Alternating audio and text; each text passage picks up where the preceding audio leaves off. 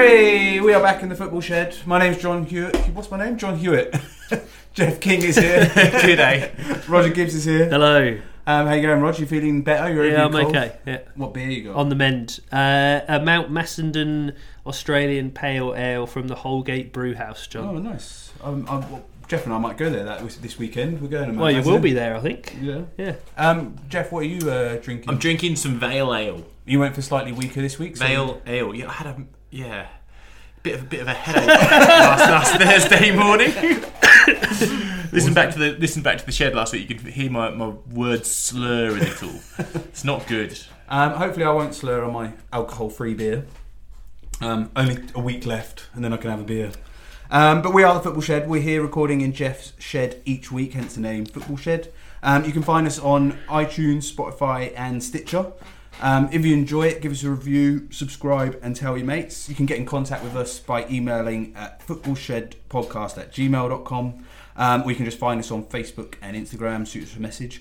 And you can also find our fancy new website, which is footballshed.com, which is very sexy if anyone's had a look recently.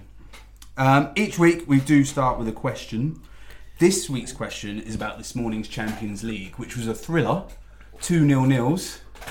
How many shots were there in the two Champions League games this morning that resulted in 0 goals? Wait a minute. I heard something about this. So wasn't it Barcelona's record shots total without scoring a goal? I think so, yes. Is that the case? Which means a lot.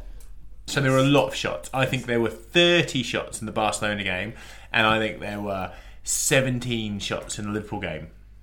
So that makes 47. 47 shots. That's quite a lot. I think there were slightly more because I'm sure I read that Barcelona had 27 shots, and I think that Leon might have had more than 3. So maybe I'll say there were 35 in that game, and then maybe there were 20. I'll say 50. 54. Wow. 54 shots without a single goal. So 0-0 thrillers. Well, you could say that, or is everyone just shit at shooting? Well, did you see Van der Sten save? How do you say his name? Mark Van der... Oh, the Barcelona keeper? Yeah. He's just the Barcelona keeper. It's like the Chelsea keeper. God, he leaves as me well. hanging. What are you trying to say? Van der Sten? I don't know. No, yeah, Der Stegen. Der Stegen? Yeah. Van der Stegen? No, it's just there's no Van. Oh, no Van. Victor Valdez. Victor Valdez Van der Sar. appeared from nowhere, and it is an incredible save. Yeah. The guy just... Leon player just absolutely leathers it on the half volley from about 30-35 yards. It's screaming straight in the top corner, and he somehow gets a fingertip on it onto the bar, and then catches the rebound. But like that should have been a goal. It's not good for football, is it? Well, on that, What, the nil-nils? Yeah, because I wanted to bring something up. As a football fan that lives in Australia, was this the worst weekend to be a football fan in Australia of all the weekends ever? Because the FA Cup was on, you can't watch it. The Champions League was on, it was all 0-0. So it's just been dull. The cricket's finished, the AFL hasn't started, the A-League's crap. Like, where was the sport this weekend? It was a shit weekend. Yeah, I'm with you. Right. I was quite busy, so perhaps it passed me by a bit. But you're right. That is rubbish. The marketing department, for football as a whole, if football had a market, turning in their offices right now, because it's for emerging markets. Right, the Champions League is pitched and billed as the best football. Now, we said when we did our World Cup sheds, we were like, what's better? Is it the World Cup or the Champions League? Yeah. And it's not a stupid argument to have, because these teams that play in the Champions League play with each other every week. The way they play football is very different to international football. It's the pinnacle, really, of club competition. Yeah. Absolutely. Whether it's the pinnacle of football, I don't know. But so to build this globally, and so in emerging markets, if you go to Malaysia or Singapore or the United States, you're like, well, it's not the, you know what I mean? Yeah. And you this is amazing. Oh my God, look at the best teams in the world, and 2-0 fucking dull fests. But does it matter? But they weren't dull fests. Look at all the shots. I watched the Liverpool game. Did you enjoy it? No, it reminded me that this can happen. Oh, but it felt like a proper heavyweight European tie. Like it was a bit tense and a bit scratchy, and I don't mind that sometimes when you get to the big games. No, and it's just a different type of football. There's a few football hipsters who would say 0-0 is the perfect game, because really what's happened is two teams have played against each other and cancelled each other out. So they've played so well that they've not let the other team score, and because the other team have done exactly the same, the 0-0 is the perfect football result. That's one of the beauties about football. There aren't many sports where you can have a 0-0 that's really good. See, I would agree in principle. However, I disagree in a two-legged tie. Yeah, that's fair. So I think the first leg of a two-legged tie being 0-0 is the worst, because the last 60 minutes, last bit of the first half and the whole second half, everyone's just going, oh, well, we'll leave with the draw. That'll be right. We'll decide it in the second leg. And that in itself is anti-football. Yeah. Yeah, I thought Bayern played quite well. I thought they set up... They figured stuff out in the game, which I found really interesting, and you're only going to get that from experienced players that are good. And they actually... You could see Hummels pulled a couple of them in, and they actually had a chat, because Liverpool's press early on was really getting on top of them, and they just couldn't get it out of their box effectively. And they actually changed the way that they were setting up slightly from...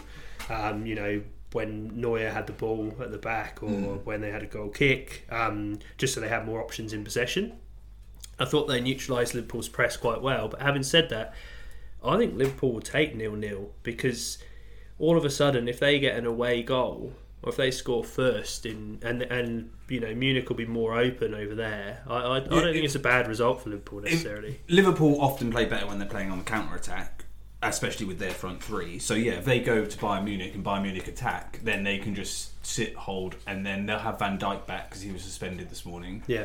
And just score on the counter-attack. Now, I'm going to be a bit of a twisted bastard here. Yeah. The amount of people I've heard talk about these type of games of football and go, it's all right, 0-0's all right. So all you got to do is get a goal in the second leg and you're ahead. I'm like, well, fuck, get a goal in any leg and you're ahead. Why is there some kind of master tactician, I understand the game better than you, because I'm going to tell you that if they get a goal in the first half of the second leg, then they're a percentage advantage. If they're leading in the tie, they're in a better position. But an away goal is big. If Liverpool would have lost 1-0 today, that's a fairly disastrous result. This is my point, Rog. If they lose, it's a bad result. But you've got to factor in the away goals. What I'm saying, Jeff. Away goals in Europe are significant. They are more beneficial to you than home goals. I get that. Yeah. Would you scrap away goals? Because in theory, the away goals were introduced when you had to get a boat across the channel to go to Europe, to go and play a game, and then catch a horse and cart and sleep for 3 days, and then you play on a field in the middle of Italy somewhere. Whereas now they all fly first class, and it takes an hour on a plane, and they all go home to Italy or Spain on the weekends anyway. So it's not like anything different. So really, it shouldn't. The crowd's obviously different, but should there be away goals anymore? Well, I think it should probably be a sliding scale. If you have to go to deepest darkest Ukraine. If you're going to go to Shakhtar, then you can have a goal and a half. But if you're going to go to Paris on a Wednesday night in Paris, it's and you're bloody Arsenal. I mean, come on. Just jumping on the Eurostar. Yeah, it's nothing. It's a train. Yeah. You can't even commute in a short distance. And if you're going to the Emirates, away goals shouldn't count, because it's like a church anyway. It's not like an intimidating atmosphere. So, why would away goals count? So I think if you're Shakhtar going to the Emirates, your goal should count for less, because it should be easier. I'm glad you're not in charge. Or make an algorithm. But I wonder whether Van Dijk missing was part of the reason why perhaps Liverpool were a bit more cagey too, having to play Fabinho at the back and Matip. We talked about Liverpool being a bit weaker defensively when Matip's in, but I wonder whether having that as their axis at the back just meant that they were a little bit more cautious about the way that they approached the game this morning. Without wanting to repeat you, Rog, I think they're quite happy to get out with a 0-0 draw. Is there some kind of media training that all happens at the same time? I know you don't know the answer to this, so I'm going to keep going. Are you talking about players? Yeah. Serge Gnabry, right? Yeah. It seems like that's his name. And that's been his name forever. Yes. Right. Serge Gnabry. Yes. Gnabry. Yeah. Right. With a G. No, yeah, I get that. Yeah. I get that there is a silent G. Yeah. Okay, now, every single pundit I've heard say his name in the last 2 days has called him Gnabry. Wow. Everyone. Absolutely everyone. I've multiple media channels plus live commentators have said Gnabry, and when they did it, I thought, he's fucked that up. Wait a minute, let's see if the other commentator makes a big deal of going Gnabry, but no, he went Gnabry. I'm like, ooh, what's going on? Maybe he came out and said, "This is actually how you say my name." That's what I mean, Everyone's been getting it wrong. That does happen. Like, players have come out and gone, no. Who's that manager who suddenly everyone started paying attention to and they got his name right? What's Watford's manager called? Gracia. Yeah, Javier Gracia. Gracia. He was Garcia, wasn't he? Yes. Until everyone gave a shit. Yeah, I think John corrected us on the It's because the R's in a different place, but no one read it. But no one cared until suddenly, he's doing it right. So maybe when Gnabry was at Arsenal, he was Gnabry. Yeah. Now he's at Bayern, he's Gnabry. He did look quite good. Well, he did. It's weird. Yeah. German international. Still on the Champions League, but last week we spoke on the shed about excitement of the Spurs Dortmund game. Oh, we did, Jeff, didn't we? And Jeff was pretty negative about Spurs and said they're a bit crap. And somehow they just smashed Dortmund 3-0, and they were brilliant. Seems like a long time ago now. It is a long time ago, but I just wanted to touch on it because Jeff was so wrong. Did they smash Dortmund? Yes. Well, they won 3-0. Oh no, okay, I know that. That's what it says on Wikipedia. But in the first half, it was a really even contest. I thought Lloris's save at 0-0 from that brilliant Sancho cross. I forget who won the header, but you're like, for all money, that's a goal, and somehow Lloris got across, clawed it away. That was, as big a moment as the goals, essentially. Yeah. And I think also they tweaked the formation at half time. And Vertonghen obviously went in at half time as a distinctly average wing back and came back out as Marcelo from Real Madrid. How did that happen, though? I don't know.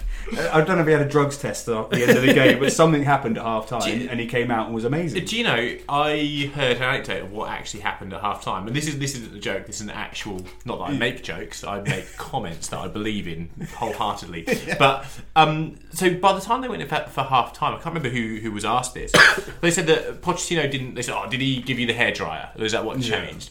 And they said, no, he didn't. What he'd done is he had video analysts make clips for half time of the first half of that game of football, and each player watched a clip that was bespoke and for them and applied to what they should change to get around the man who's marking you in the position you are on the pitch. And every single player made a tweak to their game, and what happened in the second half is Dortmund just didn't do that, and Spurs did, and suddenly it was a 3-0 second half. I had heard that as well, which is great. Like, my first very Pochettino. And my first brain went, I've done a little bit of video editing. Your first brain? My first thoughts in my brain went to, so I've done a little bit of video editing in my time. When you press the render button, it sometimes says 8 hours. So how did they, editing video and putting it together within a half and then going, this is the point to show, and then it's incredible. It's absolutely incredible. So the team he must have put together to make that happen so instantly, and also you don't just spring that on players. They're conditioned to know that that's what they will be getting at half time, and that's how they react. Because if it's the first time he did it, there's no way they would have just come out talking to you going, what was that? Yeah. What was he on about there with the what videos? was on your video? Yeah, exactly. It would be like getting a party bag, but it wasn't. So I think that's incredible. I think the other thing in the game that made the difference, perhaps as well as that, was that the Spurs had the best players on the pitch. I think they're very even teams, but I think that in Christian Eriksen and at the moment the form is in Son. And Son scored more goals against Dortmund than any other team. Isn't that weird? Yeah. Loves playing Dortmund.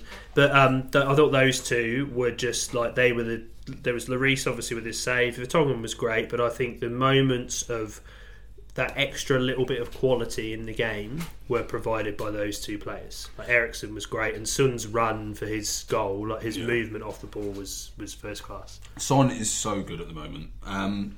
Before we move off Champions League, tomorrow morning there is Atletico Madrid v Juve and Schalke v Man City. Schalke v Man City is 5-0 Man City. But Atletico v Juve, I think, could be a really big game. And I have or 0-0. Well, yes, it could be great or it could be awful. But I have a sneaky feeling whoever wins this tie will get to the final of the tournament. So I think they're both tournament teams and they're both built to do well in the Champions League. Juve have got to the final twice in the last 3 years, and now they've signed Cristiano Ronaldo, and that's obviously just to win the Champions League. But I think Atletico Madrid are the perfect side to beat Juve. So I think it's going to be... It might be one of those, not many goals, but fascinating to watch. Yeah, and Ronaldo, obviously. On the... I just had one other thing on Dortmund to say. We've talked about players disappearing to China a bit, and I get on my high horse about them disappearing and never coming back, and perhaps you two don't necessarily subscribe to that theory and you think you can go to China and back and it'd be okay. Witsel was good against Spurs. Obviously he's been having a great season for Dortmund. I was reading they think he got about 20 million quid for his 18 months in China.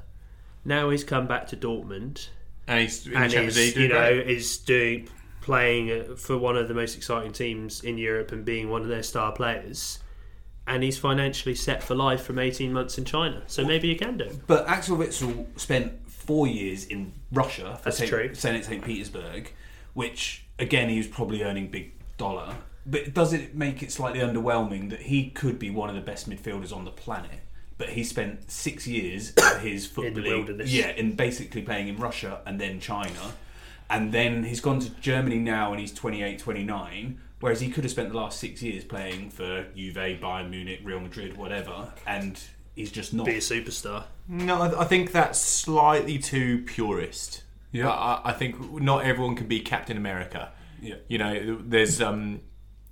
there is something to be said for him looking after his career. He's not like he's been in the wilderness. He's not going to do an Alexis Sanchez and go, I'm 30 and I'm done, my hammies are gone. He is at the peak of his skills. He's impressing on the world stage in the Champions League, and he's got a fair few years in him to continue his glowing career. I think he did the right thing at the right time, even though it wasn't a very popular thing to do. I think it's just refreshing that he actually said it as well. So he essentially came out and said, yeah, I went to China for the money. I thought I'd go there for a short stint, make a shitload of money and then come back. Yeah. I don't mind that. The thing I have issue with is when players go, like Arnautovic is moving because his second cousin is Chinese or something. And they just lie. Yeah. I also like Witsel when he plays for Belgium and he plays centre midfield with Fellaini because they both have afros. Yeah. And they're both massive too. Yeah. Moving on from the Champions League, last week was the FA Cup. Man United smashed Chelsea. Oh, that's good, isn't it? Yes, that was a good result. The comeback. It was an easy win for Man United. They cruised through it. The first half, they were just better, got 2 goals. In the second half, Chelsea did not offer anything. There was no kind of we're losing in the cup. And we've talked about Sarri a lot in the last few weeks, but his substitutions... and on the radio commentary about it, they're like, guess what? 60 minutes. They're taking Barkley off. They're putting Kovacic on. Oh, guess what? Other way around. Yeah. But, for the 20th time this year or something. And then they took Willian off and put Pedro on, or the other way around. But it's always exactly the same. Imagine if you're Hudson-Odoi, who's just had your future blocked to play in Bayern Munich. And watching Bayern Munich this morning, by the way, Hudson-Odoi would be excellent in that side. If he were played on the other side of Gnabry, it would be fucking awesome. But he's not. He's sitting on the Chelsea bench. The thing that really shit me about that too was that he's played every minute of the FA Cup so far this season, and then it gets to the pointy end, a bigger game, and all of a sudden he's back on the bench. And when they're chasing goals and they're 2-0 down, he takes off the right back and brings on Zappacosta, another right back. When Hudson-Odoi's played every minute and been really good in the FA Cup. And the other thing that amazed me about this game was Sarri. We talked about the way Sarri coaches, and he's very stuck in his ways or what have you. But surely he also has scouts. Zola's there. I've got a lot of time for Zola. Yeah. I don't know what about coach. I just like Zola. Zola, yeah. Would have watched the Champions League game. Now, in the Champions League game, PSG essentially sat on Pogba. And when United play a midfield 3 of Herrera, Matic and Pogba Pogba, it's designed so that Pogba can be the man and create the key do whatever moments he to win wants. the game, Yeah. which is exactly what he did against Chelsea. His pass for the first goal was exceptional, and then his run for the header was also good. He also But- passed it off to make the run Passed to get it the header. It off. was almost classic striker But move. Chelsea didn't put anybody on Pogba. No. Like, we talked about what Solskjaer might do differently, and you after the Champions League game, and you said maybe to have more creativity, he'd play Mata. Now, maybe Solskjaer's hand was forced because of the injury to Martial, but Mata played against Chelsea, and Mata was really good. And one of the things Mata did was sit on Jorginho and pressure him, and everyone's been doing it, and it's working. I don't understand why Sarri can't see that maybe you need some of Mourinho. You need to be pragmatic in some ways and stop the other team. And this what's the Chelsea fans were going off at the end because they've just had enough of the fact that it's the same substitutions, it's the same team, it's the same style. Everyone knows how to play against us. If all of us were a manager of a Premier League team, we're playing Chelsea next week, I reckon we would win.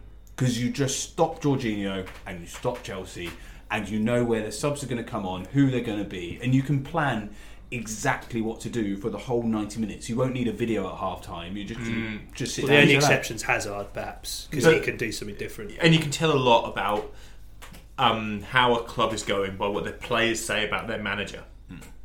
So, obviously, we've talked about Marco Silva, right? Marco Silva's having a shitty time at Everton. But this week, 3 players have individually come out in interviews in foreign language newspapers. So, Bernard's come out in a Portuguese newspaper, Michael Keane's come out in Richarlison's come out in a Brazilian paper. We've all gone, actually, we respect this man, he's giving us so... We just need to jump on board, we need to understand a bit... They've come out in real support of the type of job that he's doing behind the scenes and just saying it's us, the players, that need to be able to adopt this better. And I don't hear a sniff of that from Chelsea. No. I hear deafening silence, and then every now and then Hazard goes, I want to go. Yeah, and the fans, all the Man United fans were saying you're getting sacked in the morning.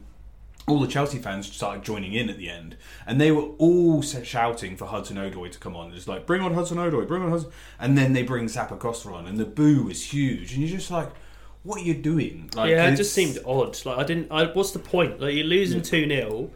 What? I just... It's like flogging a dead horse. That didn't see the point in that. Who's got a better name? Zappacosta or Hudson-Odoi? I like Zappacosta. I like Zappacosta. He's not very good, though. It's one of the best names in football currently going around. Hudson-Odoi is quite good, though. It's good, but Zappacosta, it's pretty cool. Jeff, you wanted to talk about the FA Cup a little bit in regards to ex-players or something? I'm cautious to say this because I often find that I go off on rants. I don't want to necessarily start off on a negative. Yeah. However, I'm getting pretty disillusioned by the kind of retrospective joy we get in the way football used to be. So we idolise and make heroes of these players who were essentially cunts. Yeah. So, sorry for the language, but essentially we talk about, if Duncan Ferguson was on the pitch, he'd have just given him a kick in and he wouldn't have got up and that would have been great, we would have won the tie. Actually, should we be idolising that? Should we be making that normal? And when I watched, what brought it up was watching the Millwall game and the amount of times that the commentator and the what they called the presenters were talking about Millwall of old when Millwall, the crazy gang, won the cup.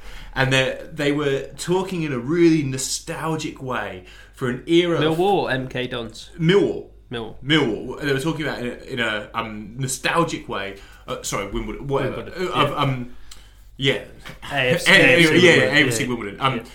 Of what it was like to play football back in the day when you could get away with essentially assaulting people and that was fine and you get a yellow card for it. And I wonder whether it's healthy to idolise this.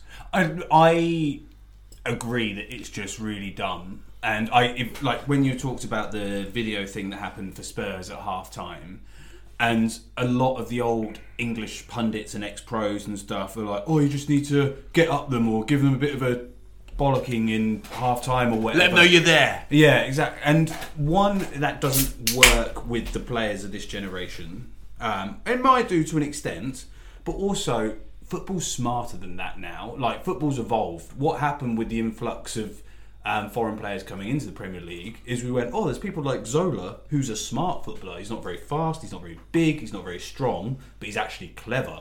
And because he's clever, he knows what to do with the ball, he knows how to get into space. And football got smarter, but that generation of players who were still around did not get smarter, and now they commentate on it. And they still think, oh yeah, you just got to go faster, run stronger, kick it in the channels, you got to boot it out every so often. And that's, even the commentators and the pundits that I really respect. I respect them as footballers, and I respect their opinion of the game. So someone like Ian Wright. Yeah. I like Ian Wright. I think Ian Wright's an honest bloke, and I appreciate his point of view of football. I don't think he's particularly bright though. No, but you don't have. I mean, he's a footballer. You don't have to be bright, But when he makes a comment like, "Oh, well, we had Martin Keown, so they'd never get past us," he's not talking. He's talking about Martin Keown giving someone a kicking, and I feel like he's almost doing himself an injustice by saying, it's different nowadays, because if it was back in my day, he'd be kicked so hard that he wouldn't get through. It's lazy commentary, it's lazy journalism, because it's not actually thinking about why the scenarios happened. It's just going, oh, if we were struggling in a scenario, we used to just try harder. But I think that's because that's probably their attitude. Like perhaps that's genuinely what they think. And I think one of the reasons that English football has been so far behind, and why we essentially have never been very successful, let's face it, we haven't won a tournament since 1966, which is a very, very long time.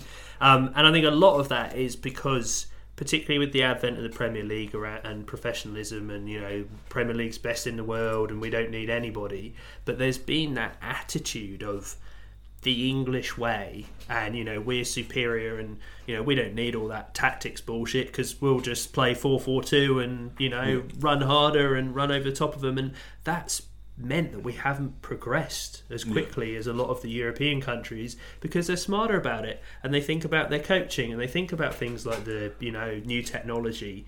And I agree. I think that attitude is still rife in football. I think it's changing. We're seeing the new managers. Your prediction about no more dinosaur managers coming into the Premier League. So I think it's changing, and we're seeing young English players coming through. But I do agree. The only point I disagree on is I think that in some aspects it has gone too far in terms of one thing that we have adopted is diving. Yeah. It's been allowed to become part of football. It didn't come from English football. It came from from European football, and it's been a part of European football, South American football. But then also Franny Lee, who played for Man City in the 60s and 70s, was known as the diver because he used to dive to win free kicks, and that was his tactic. Now, he was known as Franny the Diver Lee, like that was his thing, and everyone knew he was doing it, and not everyone else adopted it, but gradually it's been adopted, and it's a part of the game. It's the way you win a free kick, it's the way you win a penalty, and it's easy watching as a fan, from my own personal point of view, but also you can see it in the media. Different players get different reactions. So if I see Jamie Vardy leave his foot in like he always does, so he gets taken down, and he's playing for England, I love it.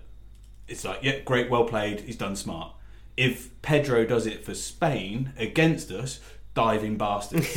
and that's my part of the pantomime of football. Yes. And I wonder whether, did this stuff happen in the 60s just as much, and we don't have footage of it. We don't have high definition. It didn't, and you look at some of the challenge. I think that's what I'm saying. You look at some of the challenges that went in. Like I was talking to you both in the week. I went down a rabbit hole of there was a Rangers and Aberdeen game recently, and that's a huge rivalry in Scottish football.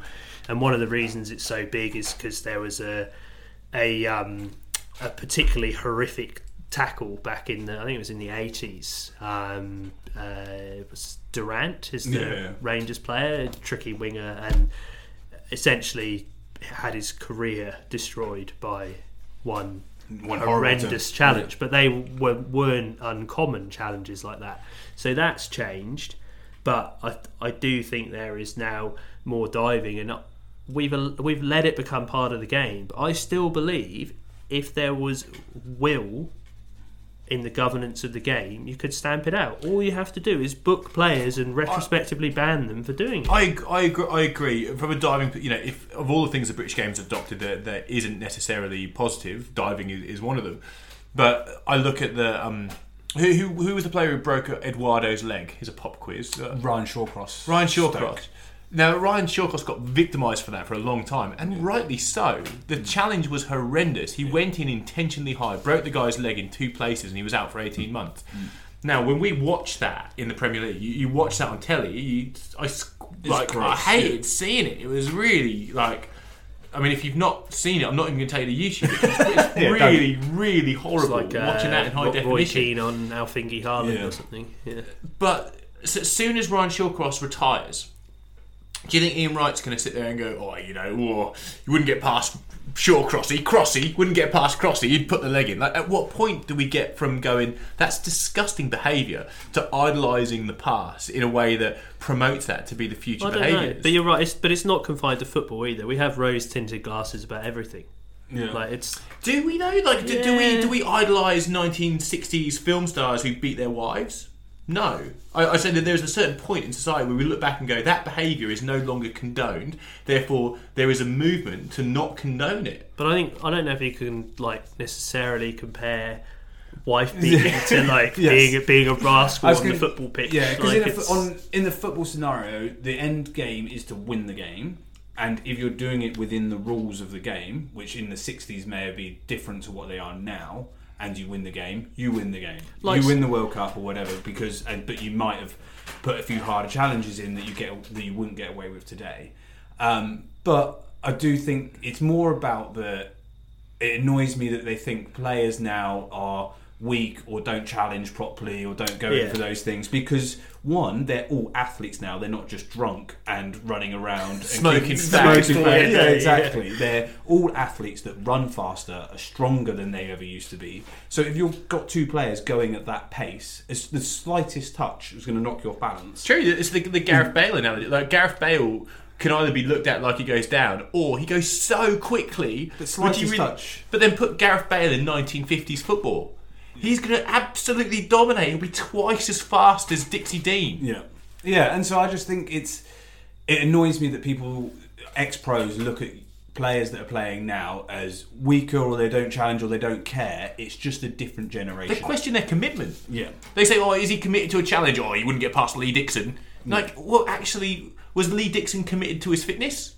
Yeah. Was Lee Dixon committed to his tactical nous? No. He relied on smoking a fag and kicking someone in the nuts. That's what Lee Dixon did. Yeah. Lee Dixon's now got a job for life. Kicking someone in the nuts. It was just part of a very well-oiled system. He didn't have to do much. They basically went up in a line and then came back in a line, up in a line, back in a line. It didn't have to be quick. So you question their commitment. What's their commitment to? Yeah. Is it their commitment on a Saturday at 3:00 where they go, I will do anything to win the game, or is their commitment to the overarching beauty of football and its progression? I'm not sure that I subscribe to the Lee Dixon model. And I also think that if you're a football player now and you're 22 years old and you're brilliant at football and you're playing the Premier League, you cannot get there unless you've made various sacrifices along the way. So you've not gone out and tried to pick up girls, you haven't gone out drinking, you haven't smoked, you haven't done anything of those things you do in the teenage years because you've gone, I'm doing this. And you have to do it 100%, because if you don't, the next guy next to you will. So you have to make sacrifices. I know they get paid huge amounts. Ignore the money because it's all relative. They get paid huge amounts, but for footballers, they get paid the same as each other. Yeah. But remember, even 15 years ago, or was it even 15 years ago, Kevin Phillips, for Sunderland, he worked in a car factory, didn't he? Yeah. So this is a modern thing that you have to make all these sacrifices by the age... I keep burping, I'm drinking beer. Sorry, by the age of 18. Was a beetroot factory. Well, did a beetroot factory, Ricky Lambert, and that's not too long ago. Yeah. No, so that still happens, but also those people... Jamie Vardy's the classic one, but he also made those sacrifices when he was playing non-league for Stocksbridge. He was just like, no, I'm committed to this, and he was working part-time in a real estate place, but then also doing his extra training and not going out and drinking extra Red Bull before he plays, because that apparently works. If you're Jamie Vardy. But he was committed to that. Packet of hobnobs. And it made it work. But you can't. So it annoys me when ex-pros just turn around and go, oh, they get it easy, or they don't clean boots anymore like we used to clean boots. It's a different generation. Is that just old people though? Do we all say things like that? I think. Well, you say things like that. I do, yeah. Well, I mean, I've only just worked out what Snapchat does, and we've spoken about that before. So all of these bloody kids eating a Jaffa cake are on their Snapchats. Then I'm confused. United beating Chelsea in the FA Cup. One other thing I liked about this was Alexis Sanchez. Yeah. Not for anything that he did, but did you hear the Solskjaer comment about Sanchez's lack of goals? Yeah. And the analogy that he used with the bottle of ketchup. What did he say? He said he's like a bottle of ketchup, but once he scores one goal, it'll be like ketchup and the sauce will start to flow and he'll start to get lots of goals. I just really liked it. That analogy will be lost on Sanchez. Yes. Rod, you were going to give us a wee championship update on a couple of teams that were in the FA Cup. It wasn't championship; it was actually just FA Cup. Yeah, but nice. I was obviously excited. Bristol City played Wolves. Wolves are good. And lost. No. Wolves are so lost their unbeaten record, but played very, very well in the second half of that game. And if we play like we did in the second half, so Lee Johnson completely changed things at half time.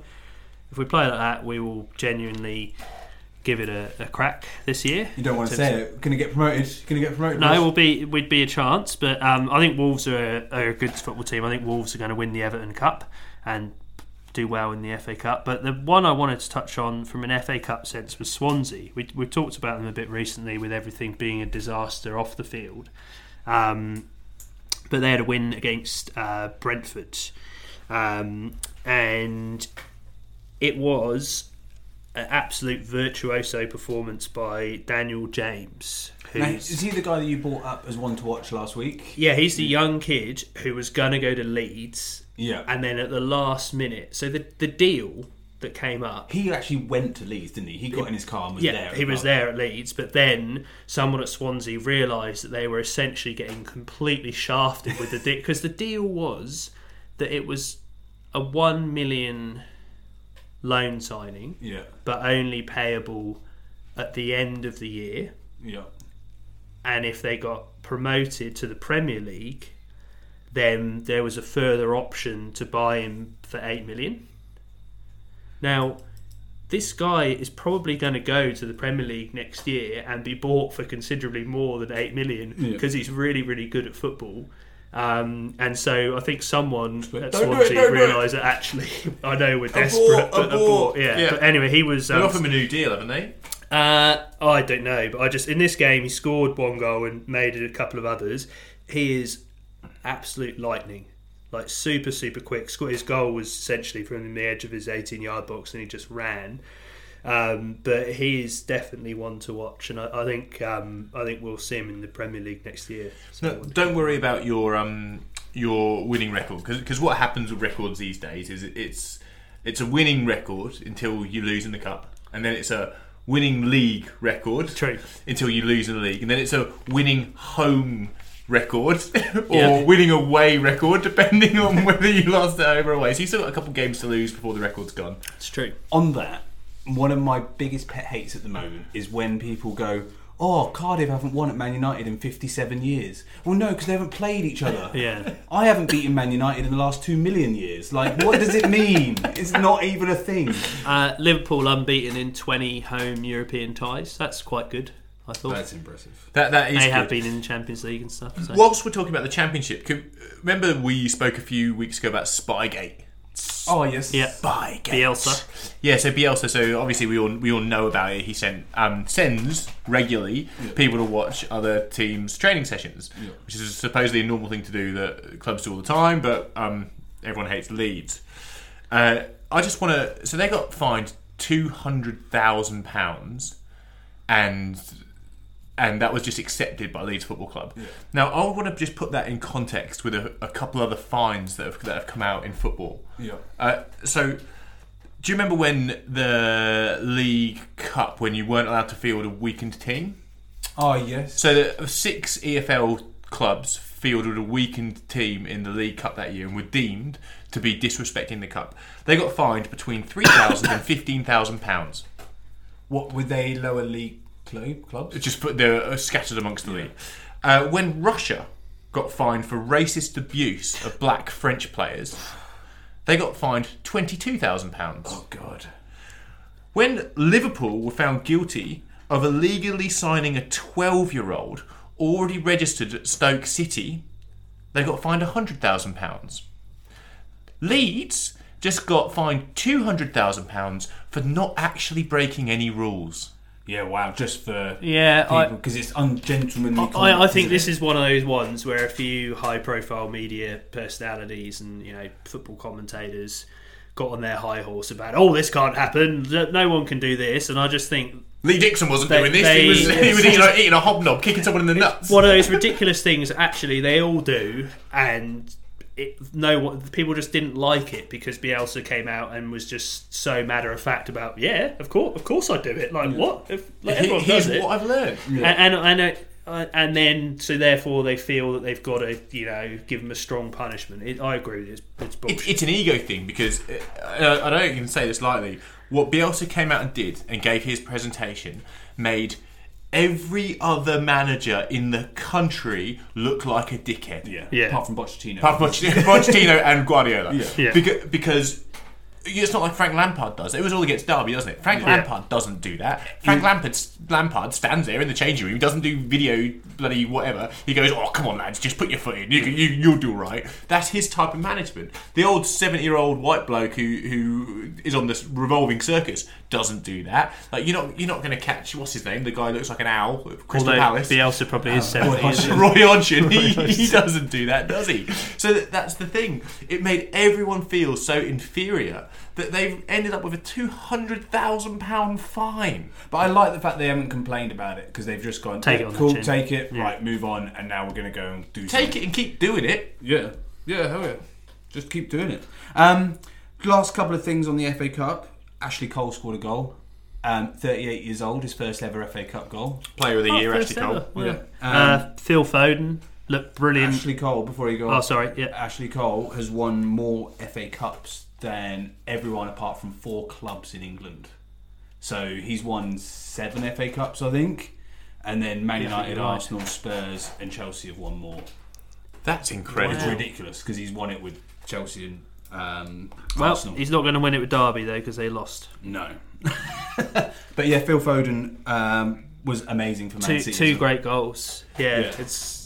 It's exciting to see him actually play some football, and I'd like to see him play a bit more football, to be honest. But I mean, he's only 18 though. Like, he's true. doing all right. Yeah, I think he's at the right place. I don't think he should leave. Like, I think everyone's getting a bit carried away with the Sancho dreamboat. Oh, go to Germany, and everything will be amazing. Whereas actually, he's playing for the best coach on the planet, and he's 18 years old. Just chill out. He's been playing for the best coach on the planet, and he's managing to get game time in a team that has 2 world-class starting 11s. Yeah. And if he gets any minutes on the pitch for Man City, for someone of his stature at his age, he is absolutely in the right place. And you've got an ageing David Silva, and Ilkay Gundogan has come out this week and said he's going to run down his contract and wants to leave. Oh, really? Yeah, not like he just wants to play every week, which is fair enough. So he's like, I'm not going to sign a new contract, but I'll play out. I think he's got 18 months left. So basically, in 18 months, you could say there's 2 midfielders gone, and one of those replaced is Phil Foden. But even just playing with those guys, playing with Silva and De Bruyne and the other Silva every training week, with them, training with them like that is surely a dream for an 18-year-old, and I think it can only be good for his career. Yeah, hell yeah. Yeah. Do you want to go on to next weekend stuff? Yeah, what have we got next weekend? So, next weekend is the League Cup final. So, talking of Man City, it's Chelsea against Man City at 3:30am on Monday morning. Do we care about the League Cup final? No. Hey, whoa! Speak for yourself. Do I care?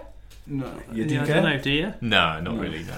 I cared last year. Cared whenever was it 2 years ago? Man United got to the final. It was a very important. It's a real cup. But the only thing that for Man City genuinely have a possibility of doing the quadruple, and it'll be the first leg of winning all 4. You think they're going to win the Champions League? I don't know. I just bet they can do it, and I think if they get that trophy under the belt, Pep's not won the League Cup yet, so he'll want to win it. And I think winning a cup does bring that enthusiasm and that confidence. And suddenly we've won one's down. We've only got 3 left to go.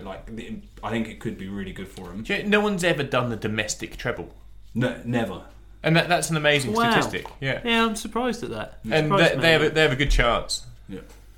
But the other big game this weekend is Man United v Liverpool in the league. That is a big game. So this is Liverpool's game in hand on Man City. So for Liverpool, you probably couldn't have a worse game as your game in hand is away to Man United whilst Man United are in form. It's on at 1 a.m. on Monday morning, which is really annoying. But it is a massive game. So what are your thoughts? I genuinely don't know. I was looking at it today. Man United have got a chance of winning. Liverpool have got Van Dijk back, which I think gives them that stability that they need. Rashford will worry them though. He's in such good form at the moment. I think they might. Isn't Rashford and Martial both injured, or is that Lingard and Martial? Yeah. Rashford was great again in the FA Cup this weekend. I think on that though, if we had Martial and Lingard, the pace would really scare the defence. I think with Lukaku and Mata or Sanchez, it's just not quite as dynamic and quite as good. So I don't think. I think it's going to be a draw. I don't think anyone's going to win it, but I think it's going to be close. It's always so hard to predict Man United Liverpool games anyway, like when there's, even when there's potentially nothing riding on it, because there's always something riding on it because it's Man United Liverpool. But I'm excited to see it as a game without Mourinho being the manager as Man United, because it's one of those games you do get excited about because it's always for so long been such a big fixture.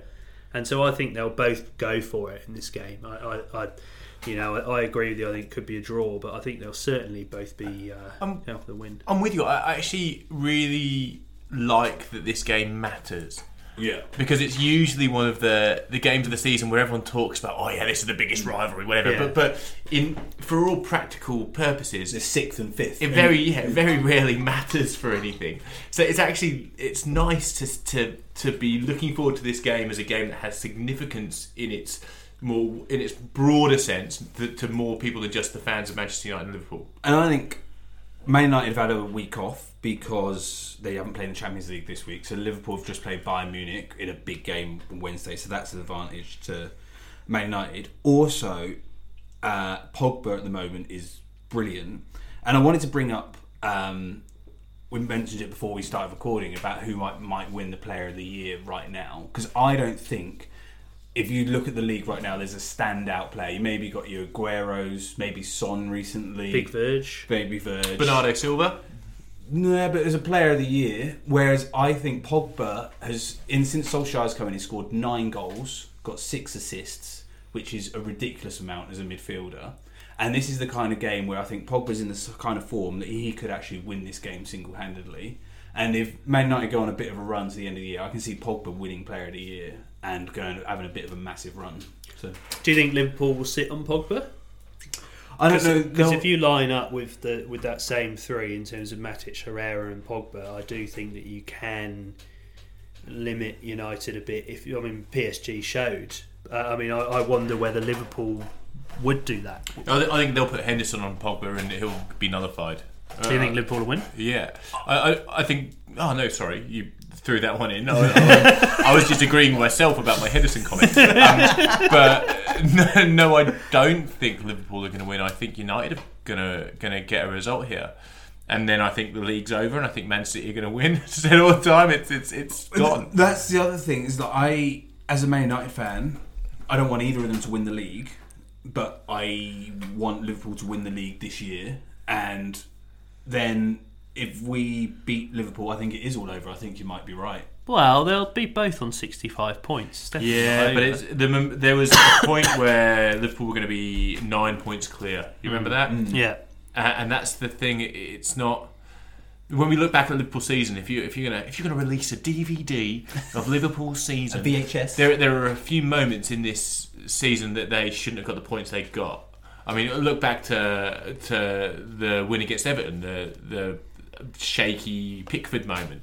There are points where they've picked up those points, which you say is title-winning form, but you can't rely on that for 38 games. You've actually got to start doing this is the point with 11 games to go that you just go in with 11 wins. That's how United used to win the league. I think Liverpool might win this. I think they're going to, they've been winning the important games so far this year, and so I'll back them in. I think they'll get a result. If Liverpool lose, Man United win, and Spurs beat Burnley, there's 2 points. Yeah, 2 points between the top three, and they would have all played the same amount of games.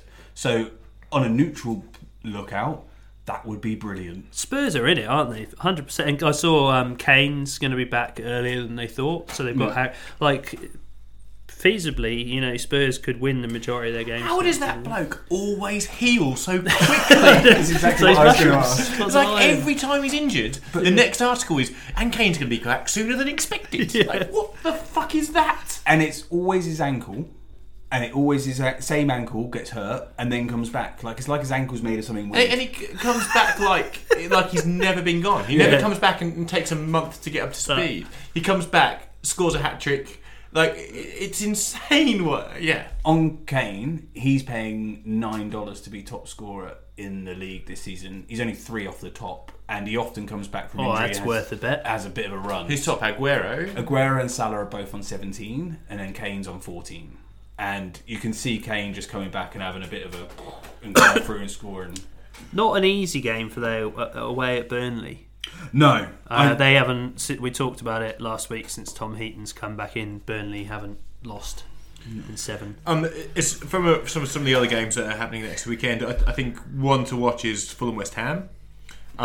This is make or break for Fulham. It's the end. If they don't beat teams that are fighting for the Everton Cup, then they're not going to stay up. Yeah, and I say that because the Everton Cup isn't real. I have no idea what to expect from this game. I reckon Fulham could spank West Ham. West Ham could spank Fulham. I've just got absolutely no idea. Yeah, it's you'd say that Newcastle are a banker for Huddersfield, not because of Huddersfield, but because this is one of those games that Benitez goes, it's on the calendar. There's a big circle around this. This is a win before the season starts. Bournemouth Wolves is going to be exciting, I think, because both of those teams play how they play. Yeah. And I don't think that either of them will have the respect for their opponent to change that. So I think that's going to be all action. I could actually see Bournemouth winning 4-0. It's one of those games. Yeah, you just don't know. And Wolves obviously played in the FA Cup, whereas Bournemouth had a week off, so they've had a massive break. Bournemouth need a win. They're kind of slowly slipping down the league. Did you see? Sorry, as I scanned down the results, it's Arsenal, right? Have you remember at the beginning of the year we made a big deal about Guendouzi? Yeah, the guy with the big hair. Yeah, he's like 18-year-old kid or whatever, with the massive hair. And we were like, okay, well, this, he's a bit special. They signed him from nowhere for no money and made a bigger thing. I heard a rumour this week that he's going to be bought by PSG for £70 million. Wow! After 1 year at Arsenal, not even a year at Arsenal. Was that old mate Carl, whatever his name is? On the Sun. Yeah, the Daily Mail. No, I couldn't believe it. It was the whole story was about how Arsenal were going to fund their brand new backline off the sale of Guendouzi. Wow. I was like, what is going on? They do have no money, so if there's someone's going to give them 70 million for a guy who's played one season, I'd take it. Take it. Yeah. Do we have any side stories before we go on to the exciting end feature? I did have a couple. Or did you want to start with one? Berahino. Oh yeah. Did he score another goal? Friend of the shed. No, he got arrested again. No. Drink driving again. And the best bit is he made up some story about being robbed and somebody stealing his watch. But essentially there were some police there, and he drove off, and he was obviously seen driving off and was then stopped. Wow. Which makes it even worse. And then so he felt like he had to concoct this story, but it's not his first offence. He was in some flash car, so it wasn't too hard to find. Can you just give me some foundation, right? So where does Berahino play now? Stoke. Still not scoring goals. He's scored 4 this season in 25-ish games. I had a look earlier. You are kidding me. Yeah, he really has gone down the gurgler. Yeah. So he was going to go to Spurs, right? Yeah, so he was going to be the backup for Harry Kane at Spurs, and they were like so close. It was to inches, and then it was basically in the car, sitting outside White Hart Lane with a biro. And I think Stoke pulled out of it because they were like, "No, we want to keep you." And then he got paid big money. Was that Stoke? Oh no, it's when he's at West Brom. When he's at West Brom and he was good. Yeah. Yes. Then he down tools at West Brom. Yeah. Got bought by Stoke and didn't score in like 37 games. And then scored his first goal when they got relegated. It's a classic. I'm really good at this, and I should have been playing for Spurs, and then has just got too big for his boots, and it's just like, why am I not playing for Spurs? I should be here. Because he's in England squads, and he was meant to be the next big thing, but it just all went wrong. Hasn't put the work in though. No. His fitness has suffered. And if he's getting caught drink driving, it's like we were talking earlier, you've got to be committed now, and if you're not, you're going to get found out, and he's obviously not. I had a side story about Claudio Pizarro. Oh yeah, Bayern Munich striker, but he became the oldest ever scorer in the Bundesliga this week at 40 years old and 136 days. Good on him. Wow. It's his 195th goal, and he has now scored in 21 different calendar years in the Bundesliga. That's pretty impressive, isn't That's it? amazing. I used to sign him on Football Manager. Yeah, he was good. Yeah. In like Football Manager 96 or something. Yeah. At the other end of the scale, I felt very sorry for some 17-year-olds this week. Oh, yeah? I don't know if you saw this in Italy, as a team called Pro Piacenza in Serie C, I think, so the third division of Italian football. They've had some fairly disastrous financial difficulties, and for 3 games in a row they haven't been able to field a team, so they've just forfeited their games. And if you forfeit 4 games in a row, you're thrown out of the league. So they had to field a team, but they don't have enough players, so they only cobbled together at the last minute 7 youth team players turned out for them. So 7's the minimum amount you can play with, so they had 7. The other team obviously had a full complement. One of the players that was playing also had to be the manager, because they haven't got a manager at the moment. So the 17-year-old was captain and manager, and they lost 20-0. And the physio came off the bench just to play because they needed an extra man, so the physio started playing. And they were kicked out of the league anyway, weren't they, after this? After that. Got a feel for those kids, so I don't know if that's going to be good for their... Well, no, this is the thing. If you don't really make it for the big time, everyone will know you. I was going to say, if I was 17 and lived in that town, it was just like, I'll play. Of course, But it's like those tennis players who played that 72 game. Yeah. Whatever it's called. What's it called, Rod? Do you like tennis? A game. Match. So that 72 game match, and that was a game. The game. The 72 Nicholas game. Mahou and John Isner. See, what I was going to say is that everyone knows who they are because it was a long one, but no, I actually didn't know who they were. So if Rog wasn't here, all I knew was, and actually, as far as those kids are concerned, all I know is some team in Italy lost 20-0. So as far as their reputation, it's in tatters. Are we ready for end feature? Have you got a song for us? Sorry, Nani's gone somewhere, isn't he? He's gone to Orlando City. That's it. Wow. Yeah, so he's gone from his boyhood love dream club of Sporting Lisbon to Orlando City. Was he playing at Sporting Lisbon? From Orlando?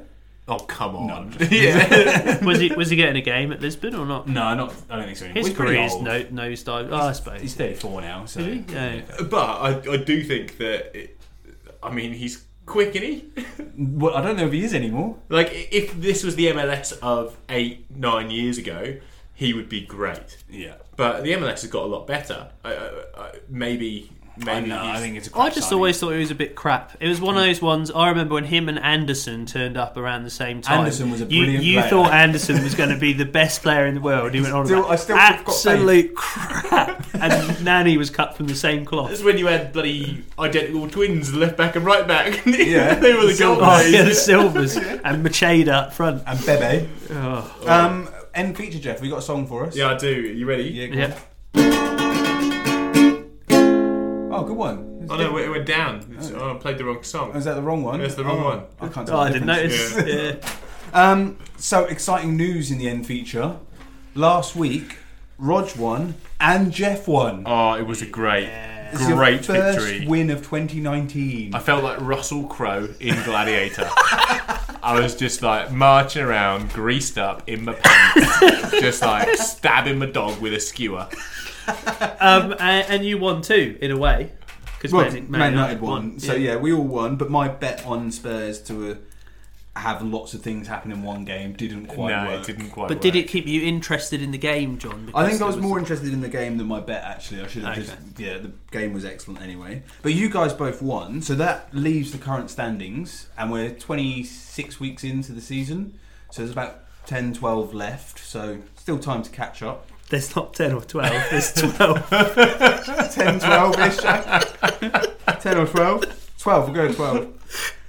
Jeff's on $80. Yeah. I'm on $202. And Rog, you're now on $520. Oh my goodness. So we've got a way to catch But up. are we winning? We are $62 up as a team. Yes, that's the important there it thing. is. So we are ahead. So, what have we got for this week? Okay, so I think Watford are going to beat Cardiff. Okay. No, you're not judging that one. Is that okay? I don't like it. You don't like it? No, just 'cause Cardiff's home form's been great. I think Watford are better than Cardiff. That's my logic. Good logic. I think Wolves are going to beat Bournemouth. And that is because I think Wolves are better than Bournemouth. And that is paying $5.52. $5.52. Nice. I don't think that's a very good bet because Cardiff are good at home. But the logic, John. and Bournemouth are good at home. I Watch. haven't bet on those results, but I have bet on Bournemouth and Wolves. But I've just bet goals. I see goals in that game over 2.5, and I think Leicester are better than Crystal Palace. Leicester haven't won in 6, so they're not on a great run. But I sort of feel like their performance has been better than their results. So they should have beat Spurs. We talked about that, and I think this will be the one where they turn it around. So that's paying $4.59. We all getting a bit conservative with our bets now. We're getting to the pointy end. Everyone wants to be good and win. Oh, just, have you gone a bit wild, have you? No. I've gone Newcastle to beat Huddersfield because of, It's a banker. it's Rafa Benitez. Yeah. It's the Rafa Benitez bet. And I've also bet on Man City to beat Liverpool. Not Liverpool. Who are they playing in the cup final? Chelsea. In the cup final. That's paying $2.98 for those two. So I reckon that might be a goer. Has anyone got anything before we leave? No, it's great to... no. Oh, yeah, I did that again. Great to, What? He's about to do the bit where I go, Were you thanks for about to do listening, John's everyone. bit again? outro. Oh, John, you bet he's angling for your position. Thanks for listening, everyone. We will be back next week. Knives are out. As always, So good at it, though, isn't he, John? This is a smooth voice. Smooth presenter voice. if you want to get in touch, shoot us an email at footballshedpodcast@gmail.com. Like a or new fridge. Find us on social media. Just search Football Shed Podcast. Don't forget to tell your mates, leave us a review, and check out the website footballshed.com. And thanks for listening, everyone. Bye, bye, bye. Bye. Really good, John. Thanks, bye, thanks.